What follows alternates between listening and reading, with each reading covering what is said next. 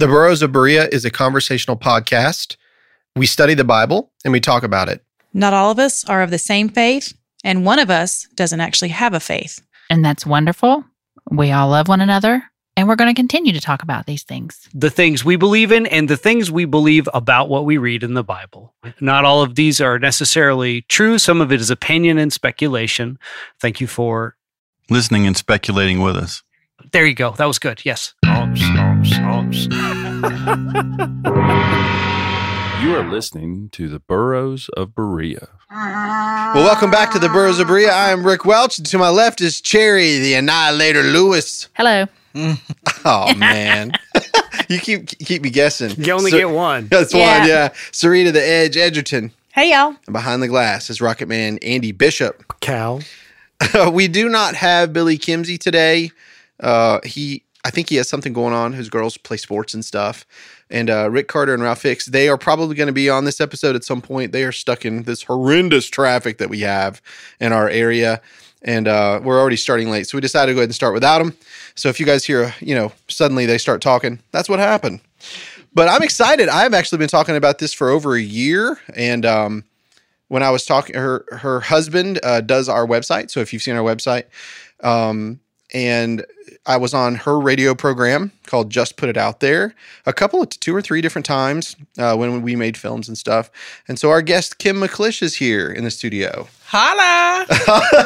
It's so good to have you on my show. Isn't that neat? That is actually awesome. Yeah. Like I said, it's been in the works for a while, and I am excited to be here to see you what's going to happen. What us crazy people do. Yeah. Well, I asked you a long time ago, like, hey, would you come and share your testimony? You're like, just name the time.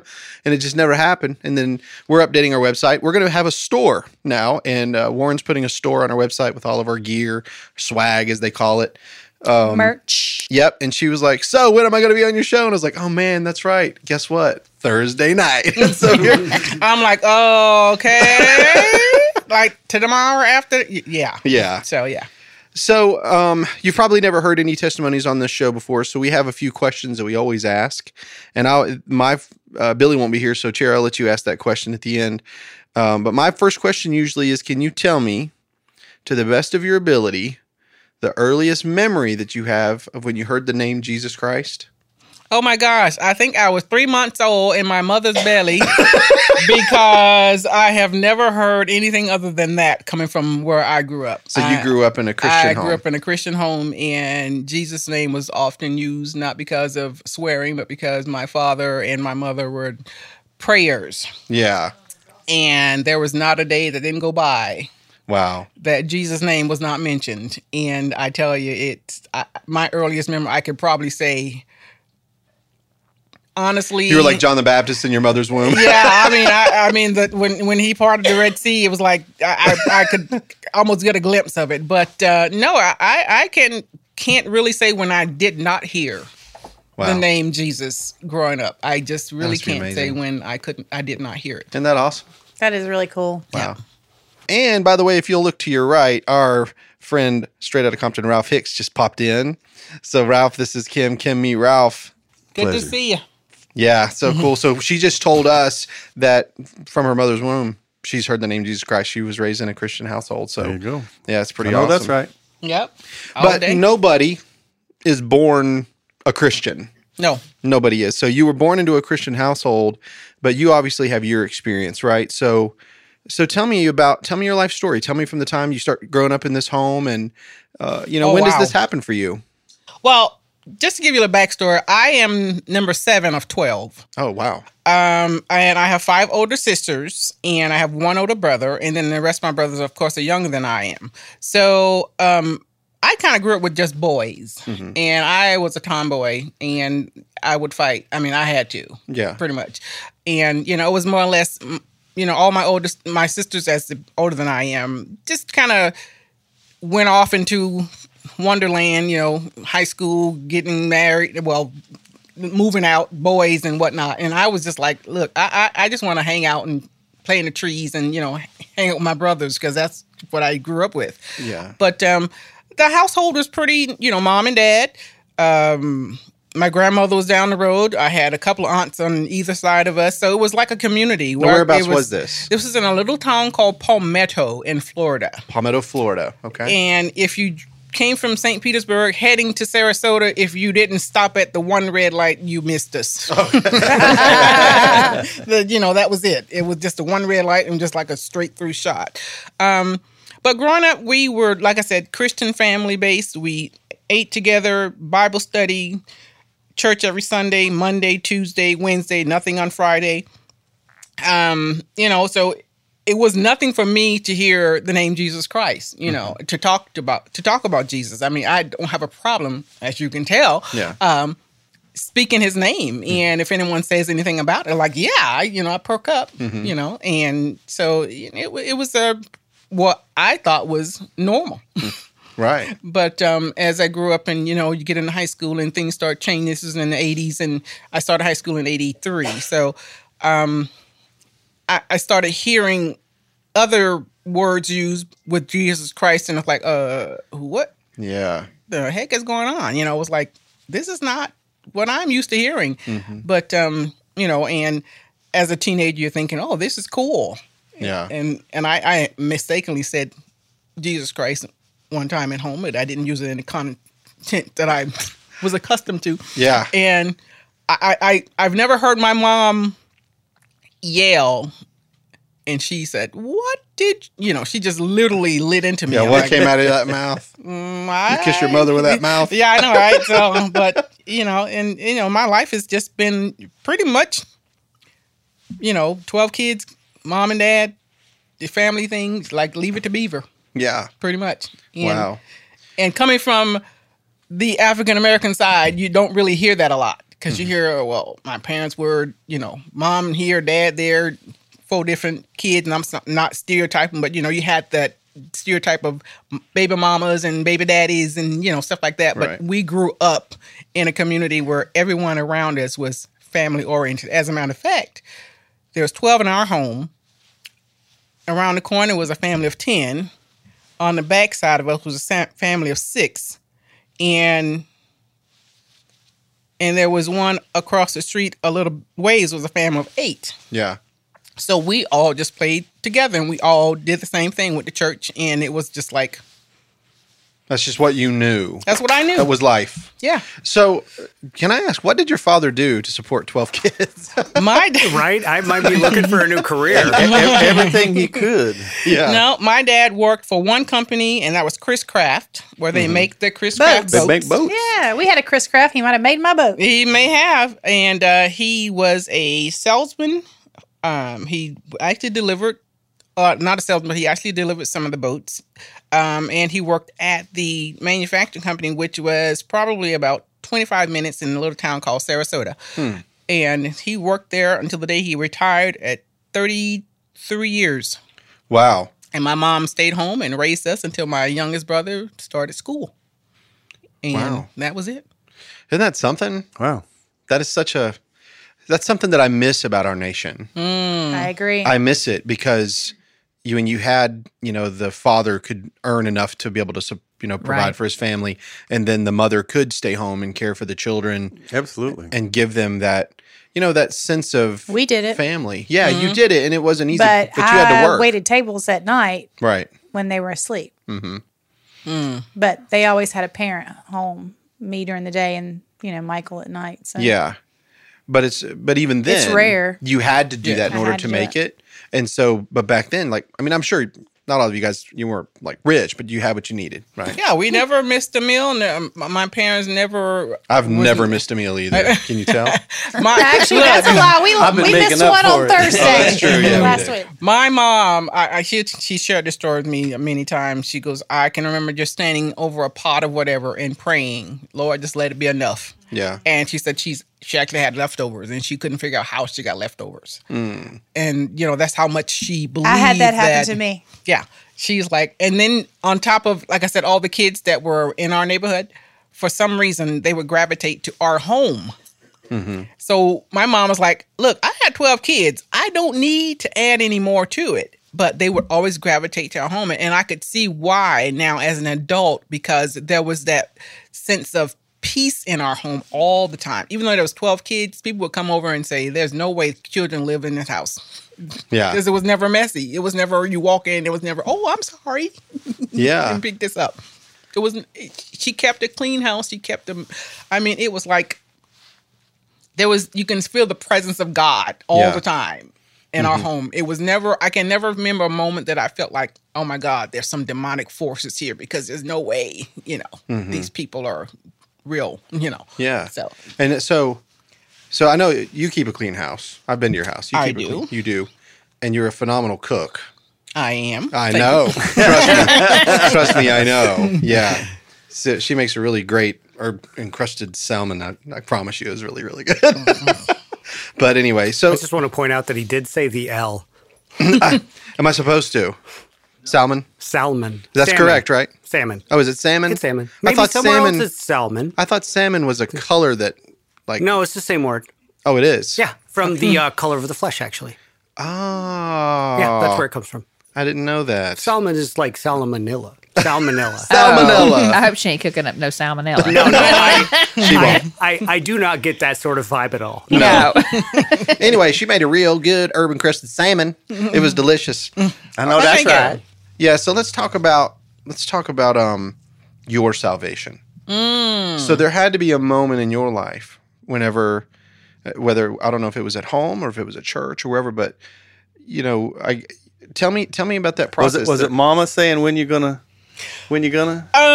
or was it Grandma? Not really, because like I said, we've always known about Jesus. So to me, it was never a sense of I had to make a declaration, because it was like, it was a given. Yeah. But I can remember going in the school, Sunday school, and I had a fear of, believe it or not, I had a fear of talking. No way. Imagine She was that. a radio host for years on the radio, so. I really truly had a fear of talking, because I just felt like with so many people in the house, it's like you never get a word in edgewise. So I just reserved myself to just not talk. Right. As a little girl. And I can recall a very vivid memory of my grandmother saying something to the effect of, you got to accept Jesus as your savior. I'm like, well, it's a given. Yeah. I thought it was a given. And it was like, no, you have to personally say you want to be saved. And I'm like, okay, I want to be saved. She's like, you tell a kid you got to say something, like they're just going to repeat what you said. But she said, no, you have to want to. This is not because I'm telling you this, but because you want to. Yeah. And I didn't really understand for a while. And I can remember at, I think I might have been 8 years old. I remember telling our pastor that I wanted to get baptized. And he was like, do you want to get baptized, or you want to get baptized because everybody else is getting baptized? And I said, I think I want to get baptized. And from that point on, there was a question asked by my mom, everybody that heard me say that. So do you know who Jesus is? And I'm like, yeah, he's the guy you guys keep telling us about that we need to pray to every day if something goes wrong. And it's like, no, there's more to him than that. So I think at 8 years old, my journey started of wanting to know him, but not really wanting him, because I knew I had to know him in order for me to achieve the relationship that I saw my mom and dad have. Because, you ask my dad a question, his thing is, well, let's see what the Bible says. It's like, all I want to know is I can turn the heat on high or no. I don't need a scripture for that, What did the Bible say? Everything was right to the Bible. It's like, well, you have an attitude. Let's see what the Bible says. So you can either be cold or hot, but not lukewarm. Tonight you're going to be cold. Well, I like Exactly. that Turn it the down. family all asked her. You get that the pastor's going to ask, but the fact that her mom and dad and grandma and everybody else asked, do you know? And then, well, no, let's make sure that you know. Yeah. Because a lot of families would say, oh yeah, my baby wants to get baptized. Okay, I'm going to tell all the neighbors my baby getting baptized. Well, no, your mom and dad are like, well, come on, let's sit down and let's talk about this. And we did. It was like a discussion of, okay, why do you want to get baptized? And it was like, because I guess I need to know Jesus. Yeah. And as my understanding growing up Baptist in the South, fire, hair, brimstone. I mean, you look at someone wrong, you're going to hell. You say something off color, you're going to hell. It's like no matter what you did, you were going to hell. So I Thinking figured something, I'm going to hell. I'm going to hell. Exactly. Why am I getting out of bed? How did I do this? What do I need to do to not go to hell? You know, because Right. we heard about hell. And so I knew I had to have that relationship. And I think at that time, I felt like, okay, I think I'm young enough to understand, but not quite. That's one of the things that I wasn't raised in a Christian home. So I was raised in an atheist household. And so whenever I started going to church later in life, and I know a lot of people that were raised in Christian homes. In fact, my pastor was raised in a Christian home, and I've heard a lot of people say, well, he never saw the bad side of life. So how could he really understand what life is like for you and things like that? And I remember Brian Coates saying, well, Jesus never sinned, so that's a bad argument. Because, well, good point. But you also want to say, well, at least come from my perspective, like know what life is like whenever you don't have Christ. And, you've got alcohol and drugs and all the problems and an absence of belief in the household. And, there was no evil, there was no good spirits, none of it, right? And so for you, I think it's harder for believers who raise their children in that household. To me, it seems like it's harder. Like I think Sarita, like the way she's described raising her kids, like to me, I think you did a wonderful job, but I also think it's because you also in your life didn't grow up in that type. You went to church and stuff, but you yourself had said, like you had a time when you were away from the church and you were doing those things, and then you got saved late in life, right? But there are some people that were just like raised in the church and never come out of it. Like that's all they know, and they've never really done anything wrong. And I think that's hard for them. I heard a preacher say one time, God doesn't have any grandchildren. I can't wait to meet this person that's never done anything wrong. I know. Yeah. I was When going to is that say. person coming on? I know I like think seven my of daughter- them, 7 people that. See, my Yeah, they daughters, survived the flood. my daughters say though, I don't really have a testimony because they haven't had an abortion and come out of that, or been a drug addict and come out of that, or they've grown up in church. They got saved when they were 4 or 5 years old. They got baptized when they were 7 after we sat down and discipled them for many years before baptism. And so... And funny you should mention that, because when he asked me about a testimony, you're not the first one that says we need to talk about your testimony. And my thing is, because I haven't had anything to me that I felt like I've survived, where there's a testimony of, oh my God, yes, I was, someone hooker on the side of the road and the Lord came and said, you got to be, I don't have that kind of a testimony. Why are you looking at me when you say hooker on the side of the road? Because you just came from Atlanta, I think. Yeah. That's good. What Kim you don't bringing want the to do heat. is start a conversation with me that you ain't ready to have, because there's That's never why a quiet you a hooker. Well, speaking of hookers, Rick Carter just got in. Oh, Sorry about all that That's traffic. good. So, Kim, this is Rick Carter, Big Hey, Daddy Kim. Carter, we call him. How you doing, This Rick? is Good. Kim. How you doing? I'm hanging in there. So Yay. so I get what you're saying about your testimony. You're like you weren't a hooker, you weren't a drug addict, you didn't have these problems. So, I've had a lot of people that I've asked to come on, for testimonies, and they're like, oh well, I got saved when I was 5. I don't really have much of a testimony. And it's Yeah, like, I mean, because I look at I have 5 older sisters, and I look at their lifestyle, and they were the one that deterred me from doing anything wrong, because what they got, I didn't want any of it. Right. So I'm like, yeah, no, I'm not going to go down that path. So to me, I don't. Not that I please don't think I did everything right. Trust me, and I did Andy. not. Yeah. Yeah, I am She's not perfect. Okay. Oh, I was not under the impression that she was perfect. The water I walk on is in the bathtub. But I felt like my life has nothing where I would have said I've been changed. I'm this wonderful person. And as you mentioned that, your daughter says I haven't done anything. It's like when he asked me, I said, Lord, I know a testimony is not about me. It's about you and the things that he has done in my life.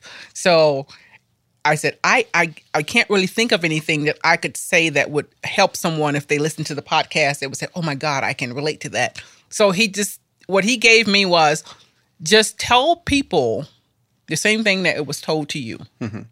Your relationship with me is based on the mercy and the grace that I give to each individual. Every one of us is given a measure of grace. A measure of grace. So my testimony that I would share with anyone, it would be more or less, I just love the fact that God has brought me to where I am today in a sound mind, and I can sit across from someone and talk to them about Jesus, and it wouldn't bother me one iota. You can't deter me from saying, well, Jesus was really not really real. It's like, yeah, well, in your world, maybe not, but in mine, this is how I feel.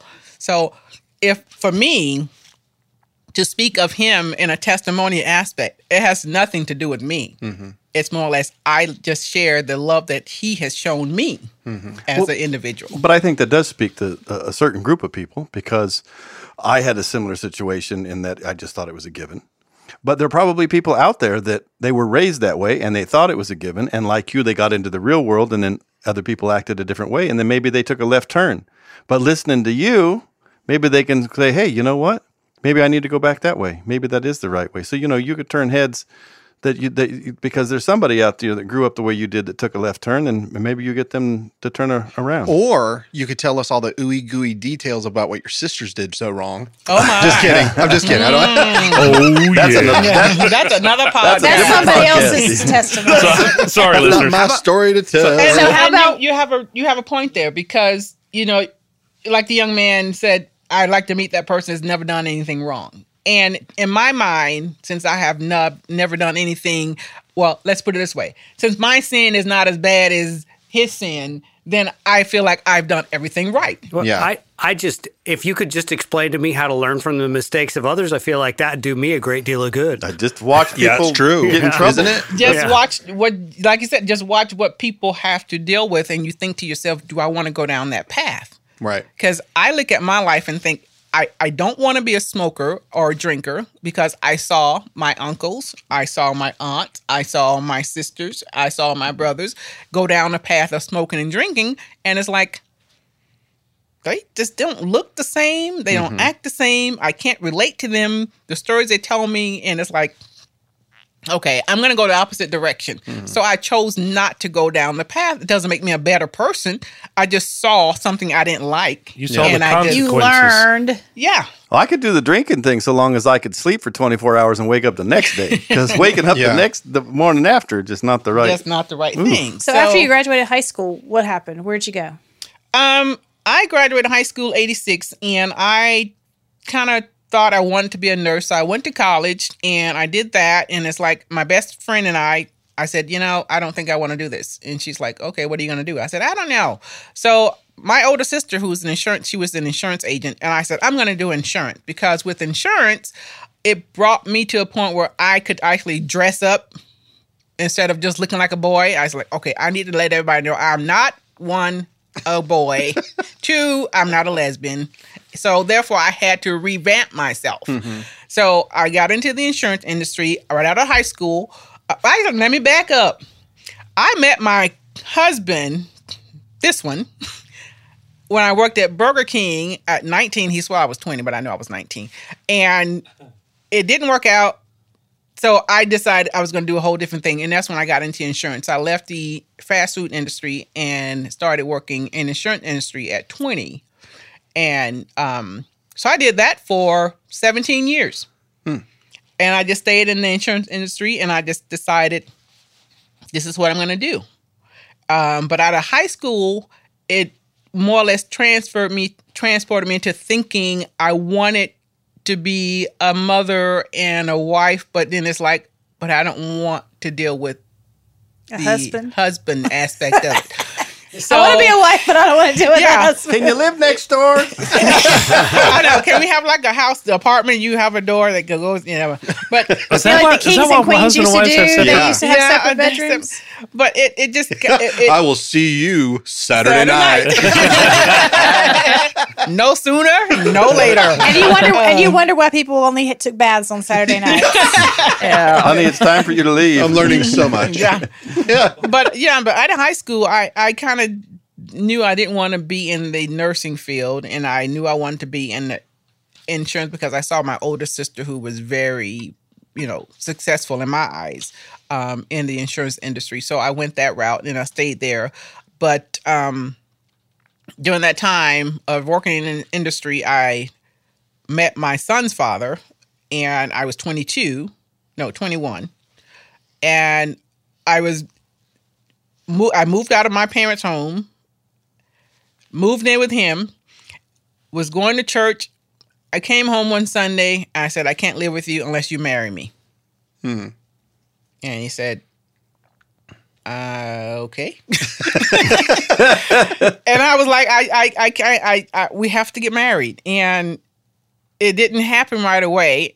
And then when I found out I was pregnant, he goes, okay, we can get married. I was like, no, I'm not going to marry you because I'm pregnant. Right. Yeah. And he's like, no, that's not why. I'm like, well, that's what I feel. Because before, when I wasn't pregnant, you didn't say, you said, okay. So, but, so I literally stumbled for probably 3 or 4 years dealing with not being married and having a child. And how did that line up with your family's values, if you will? It did not. After I told my mom that I was pregnant, she was like, okay. But you got to remember, I have 5 older sisters. So she's been They weren't surprised. Yeah. Okay. She's been down this road before. Okay. So, I also have 5 older sisters. So she was like, okay. And I said, but I'm going to marry Mark. And she's like, okay. I said, but not right now. You know, it was like, he asked me and I said no, because I'm thinking he was wanting to marry me because I was pregnant. And she's like, well, whatever. But it didn't sit well with her, but she knew I had to go through what I had to go through because she had done her part. You know, she'd raised her kids, and, you know, she told us the story of your relationship with Christ is going to be based on your relationship with Christ. I've done my part. I can't bring you any further. You know, I can continue to pray for you. And hopefully what I learned growing up, it would, you know, carry through my adult life. So she was like, you know, do what you think is best for you. And so I did wind up marrying my son's father and was married for 12 years. And I would say during that time, I grew a lot in my spiritual walk because he grew up Catholic and he was Italian. Again, she's looking at me when she says Catholic. And You were he Catholic. was- And Well, I Italian. get it. And Italian. And She could Italian. tell. Oh, that's some and more. he was 14 years older than I. Ralph's one of those Oklahoma Italians. So Making a spaghetti. Y'all were talking over her and missed that little nugget. What did you say? He was Italian, Catholic, and 14 years older than she. Yeah. Oh. So she got me a 2 out of 3. Yeah. So, and it, you know, that dynamic into my starting adulthood, you know, it kind of left my mom. Okay, I'm not mentioning my dad. I love my dad. But my dad and I had a love-hate relationship. Yeah. I love the fact that he was a provider, but he wasn't the man that he portrayed in the public at home. So that's a whole nother podcast. Yeah. So those dynamics played into, you know, my growing in my spiritual walk. And then on top of that, the fact that he lived in Florida, 90% of his family, well, all of his family lived in upstate New York. He didn't want to tell them about me. Because, Why is that? Let me see, Catholic, Italian, 14 years older than I, Now, hold on. and here I Is am. he white? He's Was he Italian. He's Italian. According Italian. to society, can't he be black? falls under. There's no such thing as a Well, black Italian? There is, but not from upstate New York. Okay. They would not. Are you saying they would- upstate like 1 hour north of city, or are you talking upstate like really upstate, like Upstate. above Buffalo? Above, he lived in Schenectady. Oh yeah. So, yeah, he was upstate. That's kind of near where I'm from. Yeah? Oh, so he was really white. He was the one, yeah. Okay, so I here's didn't the know that. funny I didn't thing. want to assume it. So the problem that he didn't want them to know is because you were I was black. black. I would say it's And- probably because she was Baptist. And I'm just saying, I come and from a Catholic Protestant, family, yeah. and I'm thinking Yeah. it was the Baptist. No, I'm like notably dark where I'm from. Really? Yeah. but here's Wow. the funny Yeah, thing. enough to like mention. Yeah. They man. probably like you more than they like him. They were though. racist towards you. No, not quite like that. But very few people with this complexion, and it's not exactly dark. Yeah.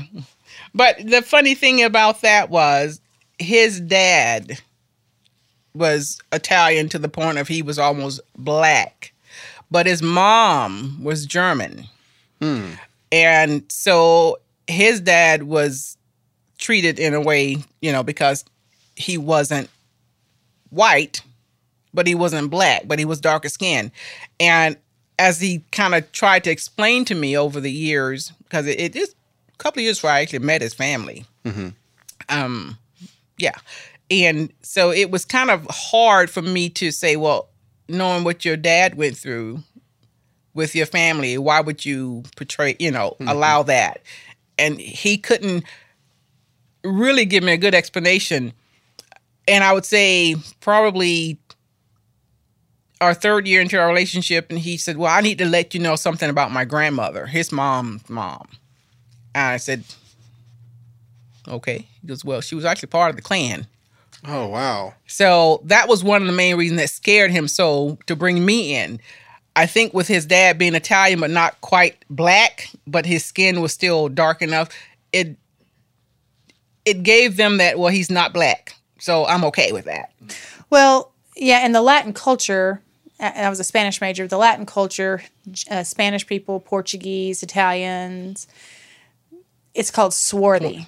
You wouldn't say that they're black. It's that swarthy. They're dark skin, dark eye, dark hair. Think whatever you think about. And they don't have the features of an African American person, so they don't have. They have Anglo features, but the dark coloring, like Egyptian, kinda. So, but he, it did explain that was one of the main reasons he did not want to bring me. So was she still alive? Yes. Oh, yes, she was still alive, and that's why I Did you tried. meet her? Oh yeah. Are you kidding? How did it go? you had to, then. You're like driving to that was Schenectady. like, we're going to New York, and guess where we're going first? That's I right. want to see Grandma. What's up, Grandma? So Hey, guess you met guess her. who's for supper? Have you seen my big old grandbaby? southern hug. Your Yeah, great grandbaby? I am not shy about. Look, I said I was a quiet child. I was never a quiet adult. Flowers bloom. Yes, and the thorns came with it. But no, I just felt like at that time, and I said, and I shared to him, I said, I could have biased opinions of white people because my grandmother was born in 1898. She lived in the South. So, and growing up, I would see white people come over to her home. She was away, but I would see them come over and they would still bring clothes and whatnot, and they would bring the kids over. And it was like, you're thinking, well, we're 1978, 1980, we're like, but this still happened because that was her upbringing. So and the story she would tell me, I'm going to share this one story with you guys about her sister. Her sister and I think she had two brothers that she's aware of. Because my uncle lived right next door to her. But her sister, her second oldest sister, had 9 children by one of the plantation owner's son. And she could only keep the ones that were light-skinned. No way. She had 9 children, but she only had 2 of them. And I had an uncle. Where were the rest? Where did the rest? No, we have no idea. And my grandmother talked about that. She said one day she would see them, next day she would not see them. Ancestry DNA. I bet if you know did what? all It's that not kind of stuff. to me. It's not important because it was part of their lives. I really care not to know. Just to be honest with you. Yeah. Well, you'd have no time to actually kind of catch up with any similarities.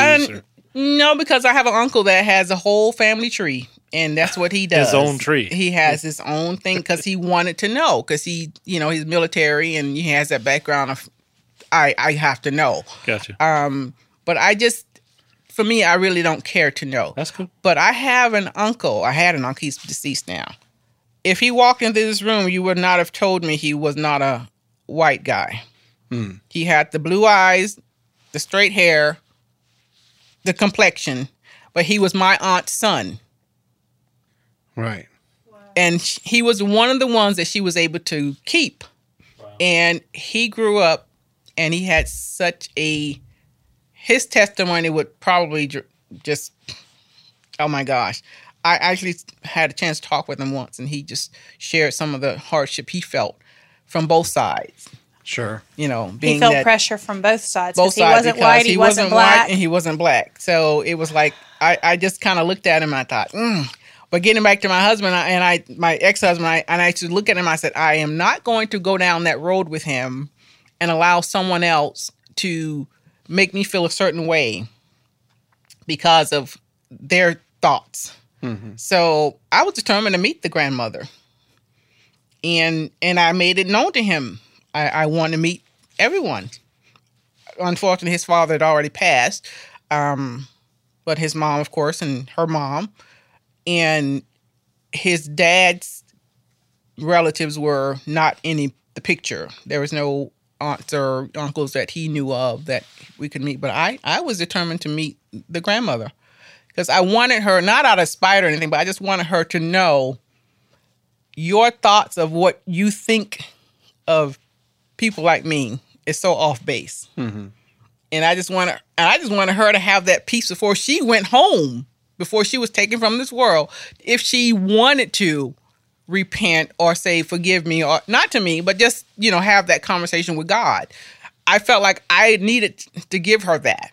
Oh, wow. And he was like, I said, it's not even a matter of I don't know her, but I just felt like I needed to give her that. Yeah, like you could be the representative of the entire black race for her at the end of her life. Just for something to say I'm sorry to. Or look me in the eyes and know that I'm a person. No, I'm a human. Yeah. I didn't know what it was, but I just felt like I needed her to have that release. Yeah.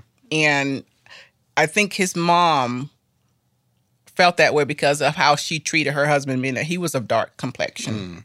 And she really, it was her daughter. And she, from the stories I got, that she really disowned her for at least 3 or 4 years after she started dating his dad. Mm.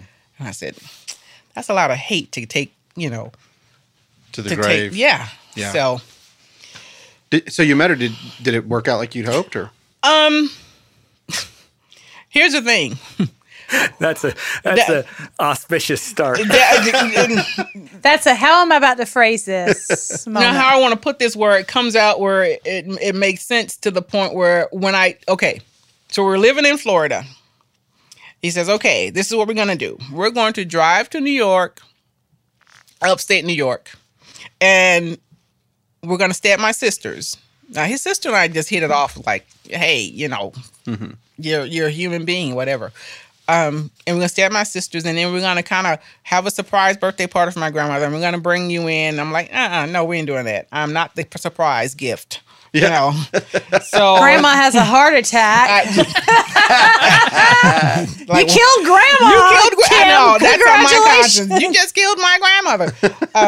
So I said, no, I would rather meet her before the party, because if there's anything that needs to be said, I don't think it needs to be said in front of everybody, because I know how I would react. If, she said something off color, it was like on and popping. I wasn't even going to worry about, right. Look, whatever. So he says, well, let me talk to my mom and we'll see about, getting you guys together. And his mom thought it was not a good idea because she felt she would be more calm around a group of people versus just being me and her and him and her. So needless to say, I didn't get a chance before the party, but God said, we're still going to have this meeting. I'm at his sister's. She calls the house. I answer the phone. Now, here's the backdrop of that. His nephew has a girlfriend. Her name is Kim also. So I answer the phone, and she says, I'm trying to think, was it Catherine? I think she went by Kathy. This is Kathy. I say, oh, hi, this is Kim. She said, Kim? I said, yes. She goes, oh, is Maria around? I said, no, she's actually outside. I said, but I can grab her for a minute. She goes, no, just tell her to call me back. So when his sister came in, I said, your grandmother called and she wants you to call her back. So she gets on the phone and I'm in the other room and I'm hearing her say, no, that was Kim. She goes, no, that wasn't, I can hear the conversation on this end. She goes, no, the other Kim. And I'm thinking to myself, so she thought I was a girlfriend, that she'd met. The nephew, yeah. And here I am, Kim too. And she goes, no, that wasn't Kim. So, and I can hear my sister-in-law saying, well, are you going to see her tonight at the party? And she comes and she goes, did you answer the phone? I said, yeah, you were outside. I was in the house and the phone rang, so I answered. She goes, well, she thought you were Kim. I said, yeah, I am. She goes, no, Kim, the other Kim. I said, oh, Aaron's Kim. Yeah. She's like, yeah. I'm like, oh, so that was the conversation. Oh, no, that was the other Kim. So anyway, so she's like, well, don't worry about it. We're going to do the party thing and, we're going to introduce you. So we actually get to the party. There were like 10 people. And of course, I'm the only person of color. And we walk into this home and the grandmother's sitting there. And of course, I walk in with Mark and his mom and his sister. And he says, Nana, this is Kim. And she looks at me and she goes, okay. She goes, that's not Kim. I said, no. I said, my name is Kim. I am from Florida, and you spoke with me on the phone earlier today. And she looks at her grandson. She says, why are you introducing me to this black girl? Now, mind you, I thought she was gonna say the N-word because I was ready. Because it's just how you said it. Well, it's better than, hey, the food goes over there. Yeah, I know. But it was like, and so I said, because I have his son, yeah, your grandson. And she looks at me and she goes, I don't have any. She'd actually used the N-word. Children in my family. Shut your mouth. So you do now. Wow. So his mom, because she hadn't had a love-hate relationship because she kind of sensed what she was getting from her was a repeat of what she gave to her husband, his dad, because he was not, the blonde hair, blue-eyed guy. Aryan German race. Yeah. So she kind of said, Didn't we fight a war over that? I don't. Over the Aryan German race? Yes. Nazis? We did. Nazis, exactly. She said, and his mom just said, we're going to do two things. I say Eleanor, his mother's name was Eleanor. Eleanor was pretty calm about the situation because it wasn't her first rodeo. And she kind of braced herself, either way. But she said, I don't think we're going to stay. And her mom was like, what do you mean? It's my birthday party. You can't, I'm your mother. She goes like, no, we're not going to stay. So how much of this are you prepared for mentally? I was kind of prepared for it more so than I thought because for one. Because I can't imagine, I cannot. Right. Well, what I looked at it, this is how I looked at it. She was already close to her 80s. And my mindset was, this is how she was brought up. And I cannot expect someone to change their thought process just because I entered their life, Sure. But I knew God had a plan for her. And I was the tool he was choosing to use. So the thought process for me was, I'm not going to give her what she's already thinking of black people. The angry black woman, you're not intelligent. You can't hold the conversation. You can't, exactly. The snapping the fingers, the rolling the head, and, it's whatever. And hold my weave. and I just thought, you disarm them. I'm going to give her something different. And it wasn't even kindness. I just chose not to engage in her thought process of what she thought of people of color. Mm-hmm. And I think her mother kind of sensed that. And she said, yeah, we're not going to hang out. And, she may have kept, getting her little digs in or whatever, but we don't know because we didn't stick around. We didn't give her that opportunity to do that. And funny thing is, I think 3 or 4 months later, I actually moved up to upstate New York. We lived in Latham. And she lived in Schenectady, which was probably 30 minutes away from each other. So family gatherings, guess who was always at the dinner table? Remember the movie, Guess Who's Coming for Dinner? Yeah. That was me. You were the Sidney Poitier of the family. I was the Sidney Poitier of the family. And over time, I got to spend 3 years with this lady. And over time, she didn't cozy up to me, but she asked the hard questions.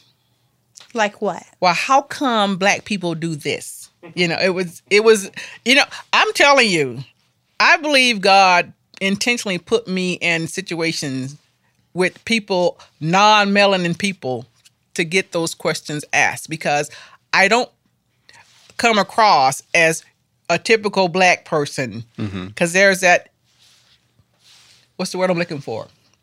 Stereotype of how black people are, especially black women. So when I come across older white women, I always get that question. I have this one question I've been meaning to ask somebody, but I never had a chance because I didn't know who, It's like, okay, what is it? And it's always something that... I'm bringing my load of scrutiny right to your door. Right to your, exactly. I'm actually trying to think of some questions to ask her before she leaves. But it was always a question of, because they grew up saying, don't engage with black people because they're going to say this, or they're going to do this, they're going to harm you, or they're going to, and I actually had one lady actually ask me, I kid you not. She goes, can I ask you a question? And I kind of brace myself, because it's always, whenever I see an old white woman coming, it's like, okay. Yeah.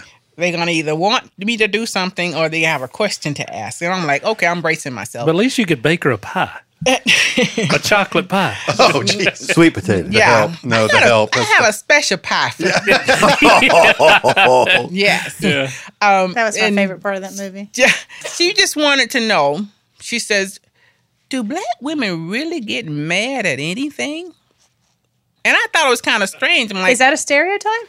it is, because we are looked at as an angry black women. It's because they're thinking if we have an opinion and there's that sassiness about us, that rolling of the head sometimes, or, we get like playing our feet and it's like, it's going to take a mountain to move me. You can't say anything to me. It's going to make me whatever. Right. And I said, it's not so much as that we are angry. It's that we have to hold ourselves to a certain standard when we're around certain people. And then it just gets very tiring. Mm-hmm. So, no, we're not angry. We're tired. I said, now that you asked me this question, I'm going to let my hair down and say to you, why are you guys so freaking scared of black people? She goes, well, my mom. I said, see, you have to stop thinking, you're a grown woman now. And what you were taught as a child, you need to say, okay, I need to rethink my thought put away process. childish things, yeah. Thank you. I think it's another woman in the room, and Cherry, if we speak our mind, or we are just in general a little bit more aggressive, because sometimes we have to be, we're called bitch. I mean, you're a bitch, but then you have the angry black woman on top of that, because anytime a woman holds her ground and it Notice that she didn't call you a black bitch. Did you notice that? I noticed that. And I would have been okay with it too. And when it intimidates men, when we are that way, some men who are insecure about themselves, it intimidates them. They call us the B word. Yeah. And then, but I don't have the melanin in my skin to where I also am the angry black B word. Yeah.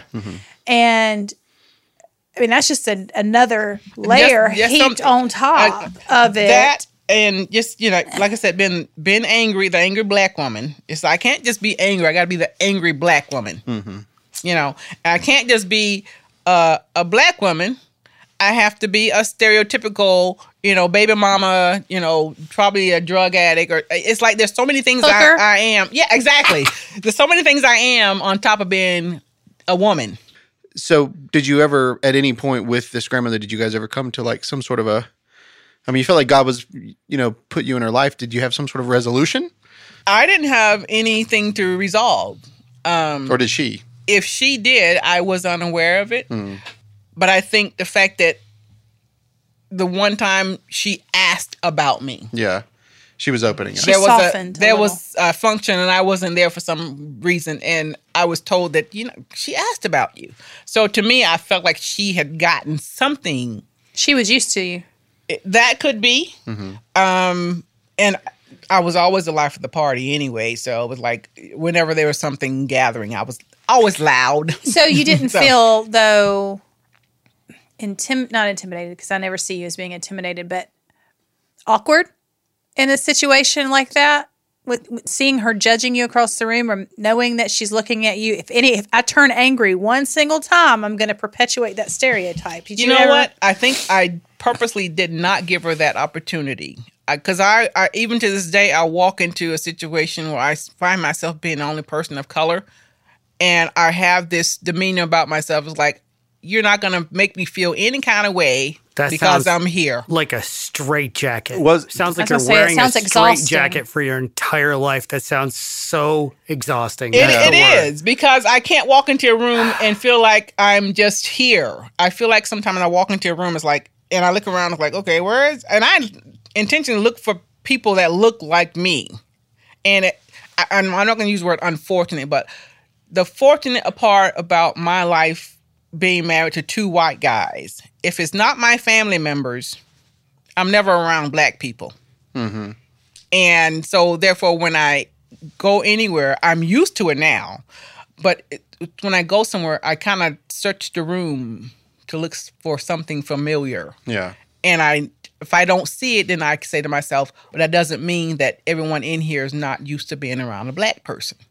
So I have to step back and say, don't think that because you're the only black person here that they have never had experience of being around the black people. So I have to come into the room with the attitude of, yeah, I'm here. I know I don't see anyone that looks like me, but it's all good. Well, you know what? I mean, it's the same for me. I mean, we talked about this. My uncle is black, and I've said in the past, I was racist and I didn't even realize that I was racist. And so, and I learned that whenever, after AJ became a part of my family, if I walked into a room with 10 black men, there's nothing familiar for me either. And so what you might see in me is when I start talking to them is I might start trying to act like them or talk like them. Like all of a sudden I start sounding like I'm from the hood when I'm really not. To have a connect. To try to have a connect. To try to find that thing that's normal, right? And they recognize it. Like, stupid little white boy. What you guys, you know what I mean? And I'm around all them like, okay, I know, I get it. Now I'm not. Now I'm really not. Like, I finally got to that place in my life where I'm just like, I'm okay. I'm comfortable in my skin. I don't think that you're going to hurt me. And if you do, I trust God more than you and anyone else. So I'm good. Like, I'm good now. But I wasn't for a long time. It took me a long time. And that was the thing, because I was always me, even when I wasn't around people that looked like me. Mm-hmm. But I think I was more outside of me around people that didn't look like me because I wanted them to make sure I was okay. Mm-hmm. I'm safe, and it was like, it wasn't my job to make them to feel safe. And after I realized that, I was like, whatever, if you can't handle me as me, then that's not my problem. So I've learned that over the years, because my husband tell you quick, when we're out somewhere, as a matter of fact, our first date, we walk into this restaurant on the beach in Florida. And off to the corner of my eye, I see this 2 white guys sitting there, and they just like, so I turned around and said, what? For those that couldn't see it, she held her arms out like, what is your deal? I'm right here. Yeah, my husband like, what? I said, he goes, what? I said, do you know them? He's like, no. I'm like, well, they're staring at us like they know us. You have a question? Do I look familiar? And he's like, well, maybe they just think you're cute. I said, well, then smile. That sounds exactly like something Warren would say. He's so disarming. He is very disarming. Really and I am like, pick up the sword and let's go. Yeah. And so, I have that persona when I find myself in a room and someone looks at me. It's like I immediately go to that. And I said, no, I'm not going to do that. Because they just may see me and think, okay, she doesn't look scary. Yeah. She seems like she's calm. So, and I don't want to give them that little edge. Like, see, I knew she was going to flip out. Because that's what black women do. They just crazy and they just act crazy, Well, what about now? Like, so, you met Warren, how many years ago was that? 20 years ago? 20 years ago. So, how about now? When you guys, I'm just saying, when you guys walk into a restaurant, do you still have people stare at you? Yeah. You still do even now? Yeah, because I know I look Yeah. good. You do look remarkable. I mean, let's just be real. I mean, she's in retirement age. Well, not quite. You're not quite to retirement age yet. I'm closer to 60 than I am 50. Yeah, but you're closer to 60, but you look younger than me. Do what? Double nickel. Oh, Double nickels, 55. Yeah. 55. Close, but I'm not. I'm older. Ah, closer. You said 80. You graduated in 86. I graduated 81. So Yeah. I was just doing the math. Yeah. But close. But they still do it even today because Yeah. I've noticed, like, to me, And I think because now, and I really do truly believe this, because I think my husband has that look, don't mess with me. yeah, Because I think he's at the age now, he's like, you know what, if you even think you're going to come and say something off kilter, and I'm ready. yeah. So I think his persona has changed when he walks into the room with me. I'm more or less, oblivious, and he's like, And let's just be honest, you did move to the mountains of Western North Carolina. well, yeah. yeah, it Which was like, might be the whitest place on the planet. No, Minnesota was. yeah. Oh, she did Oh, live yeah, in that's Minnesota. true. I've been to I moved to Minnesota. Minnesota. Minnesota. Bless your heart. Yeah. You betcha. It was cold Yeah, up there, you bro. betcha. It's Don't you and know? and the town I lived in, it was called Still Whiter. Oh, gosh. Because I moved to Stillwater, which is a walk across the bridge to Madison, Wisconsin. So that's you were up there, and my son went to Stillwater High School, the only 2 African American kids there. And so, and the guy I work for, he goes, you know what they call this place, right? I'm like, no. He goes, it's called Still Whiter. Not no more now. Because he says it gets whiter and whiter every year. And it was true. There was not many people of color in that town. So whenever I would go anywhere, People look at you. are you lost? Is there something Right. I can help you with? And and the fact that I was now in my 30s is like, you know what? If you got a question, just ask me. If you got something you want to say, just say it. I'm so over it now. Yeah. But now, like I said, it still happens. But my husband, I think he's more or less like ready to fight. Yeah. It's like, I am so over these people. It's like, honey, just let them be. If they don't Yeah. say anything, we can't control what a person says or think. When you step in my space, it's on. Yeah, it's on. Yeah. Well, let's bring it up to the present now. So I knew you. Of course, Warren has built pretty much every website I've ever had with WKM Media Services, and then he helped me with my films, like making the DVDs, like the whole 9 yards. He did a lot of that for us. Oh, And is that who that is? that's Warren? Oh, Yeah, I know that name. Now I know who you are. yeah. And so what I remember is when I first met Warren, then you would do this radio show called Just Put It Out There. Mm-hmm. And you would, have like a round table. But tell us a little bit about that. I know you're not doing that show now. You've moved on to another show. You're doing like a prayer show now, I think, right? Yeah. But so tell me like what that was like, because you were on, was it WGII AM Yep. down in Elizabeth City, right? Yep. So tell us about that program. When we moved here in 2009, I just kind of wasn't sure. We both weren't sure what we were going to do because, we'd moved here and didn't know anyone. We came here to move his daughter and we drove around and we were kind of in between moving back to Minnesota. And I'm like, I didn't want to move to Florida. And he's like, I'm over Minnesota. So we came here and we kind of drove around with like, something hit both of us at the same time. We was like, we can live here. So that was in 2009. I got a job with State Farm. He was kind of like not sure if he wanted to get back in electrical because we had our own company in Minnesota. So he just kind of wasn't sure.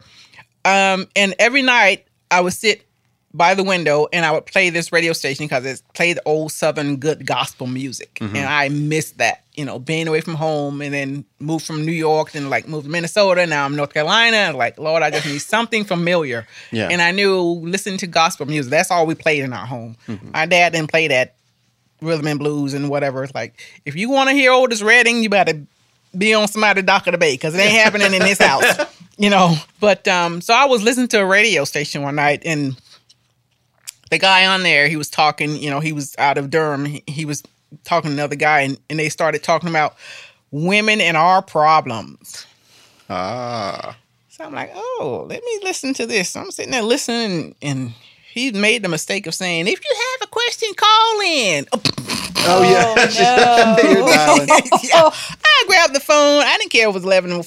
I'm like, yeah, I actually have a question. Was your mama a woman? Yeah. He's like, who is this? And where are you calling? I said, my name is Kim. I'm calling from Asheville. I said, well, actually, I'm outside of Asheville.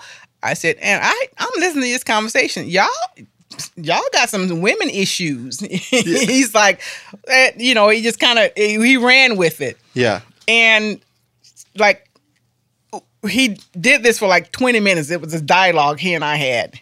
And he said, after he said, I'm going to hang up, but can you call me back at this number? I'm like, sure. So he calls me back. He goes, I think I want you on my radio show. I'm like, well, I'm not going to tell you the Lord sent me, because the Lord didn't send me to do this radio show. I said, I called because I didn't appreciate the fact that y'all was having this conversation about women with not a woman perspective. And he said, well, then you be that voice. I'm like, you sure you want to do this? And sure enough, that lasted, believe it or not, 8 years. Wow. On Let's Talk Real Life was the name of the radio show. It came on from 8 to 9, and I was the only female, and the dialogue was, what's the word I'm looking for? It was very masculine initially. Mm-hmm. And just getting scripture from a female perspective, because, they would talk about, why women would date and then not really want to be with the man if he didn't have certain whatever. And I said, you know what? Eventually, one or two things going to happen. I just gave my opinion. And It was just like straightforward. And the guy that owned the station, he says, I've never gotten a call from FCC until about 2 months ago. I said, well, just tell me what I can't say, and I'll run with that. But it ran for 8 years, and we can kind of tell it was starting to die down. And the guy that owned the station says, I have a proposal for you. He says, I want you to do your own show. I'm like, yeah, but I can't afford to pay you. He goes, don't even worry about it. I said, really? He says, yeah. He says, I want you to have your own show. He says, I want you to pray about it, think about it, talk to your husband, whatever you got to do. I said, okay. And so I was telling Warren, I said, Mr. G wants me to do a show. He goes, okay, how much it going to cost? He says, he's covering everything. He says, really? I said, yeah. He goes, well, where are you going to do it? I'm like, I have no experience on the radio, whatever. He goes, you're a natural. Just sit down and talk. And so we're kind of tossing names around. And he says, honey, you know what? You just put it out there. I'm like, hey, that's the name of my show. Just put it out there. And I did that for 6 years. Mm-hmm. My mom died, and it's like everything just, I didn't want to talk anymore. Yeah. And just August. Has a way of doing that, doesn't it? Yeah. August of last year, before August of last year, God had been on me to get back on the radio. And I just kind of kept putting it off. And, these people don't want to do this. This show is whatever. And he brought a young lady into my life. She's a minister. She lives in Anderson. And I friended her on Facebook because she had said something, and it just like smacked me in the face. And I commented on it. And we just started, becoming friends on Facebook. And I was laying in bed one night, and the Lord said, reach out to her and ask her about doing a 1-hour show once a month. And I'm like, this lady is a minister. She's an evangelist. She goes all over. I said, she does not have time to do a 1-hour show. She just, so he was like, reach out.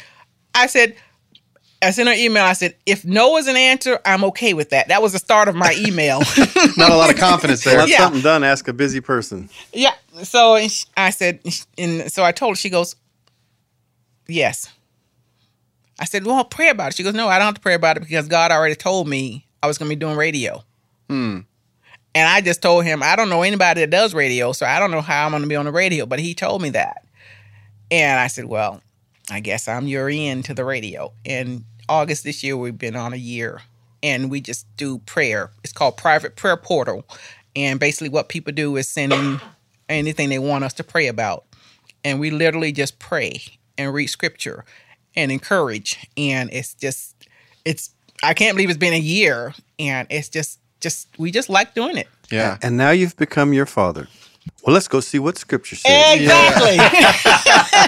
Because whenever there's a problem, well, let's see what the Bible says about this. And I am truly have become my father in that area of my life. So is there a way that our audience could go and find your show? Like how do we find it?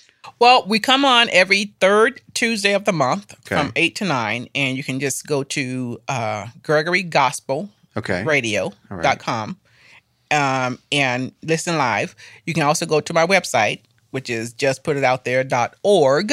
Okay.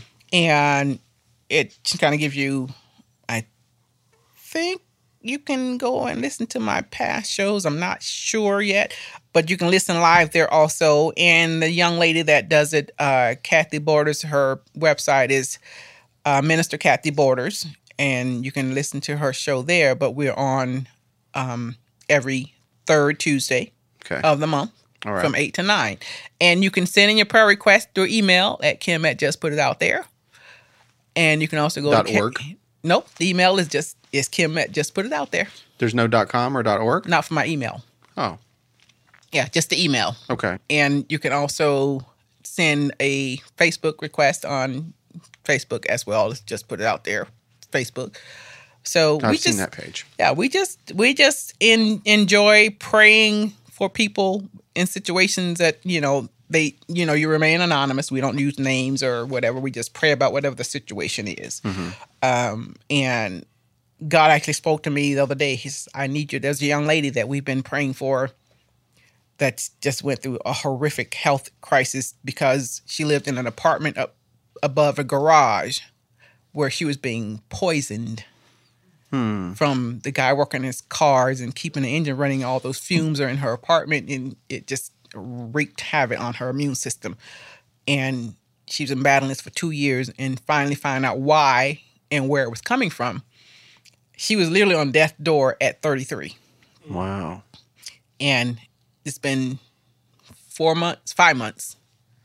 She's found out what happened. Now she's out of the apartment and she's kind of regrouping. Mm-hmm. And he said, get her on there and have her just talk. Yeah. I'm thinking, we do private prayer. It's not a talk show. He says, have her on there and just talk. Let her talk. So I'm going to reach out. I haven't even reached out to her. As a matter of fact, I'm sharing now. So this is me saying, okay, Lord, I hear what you're saying.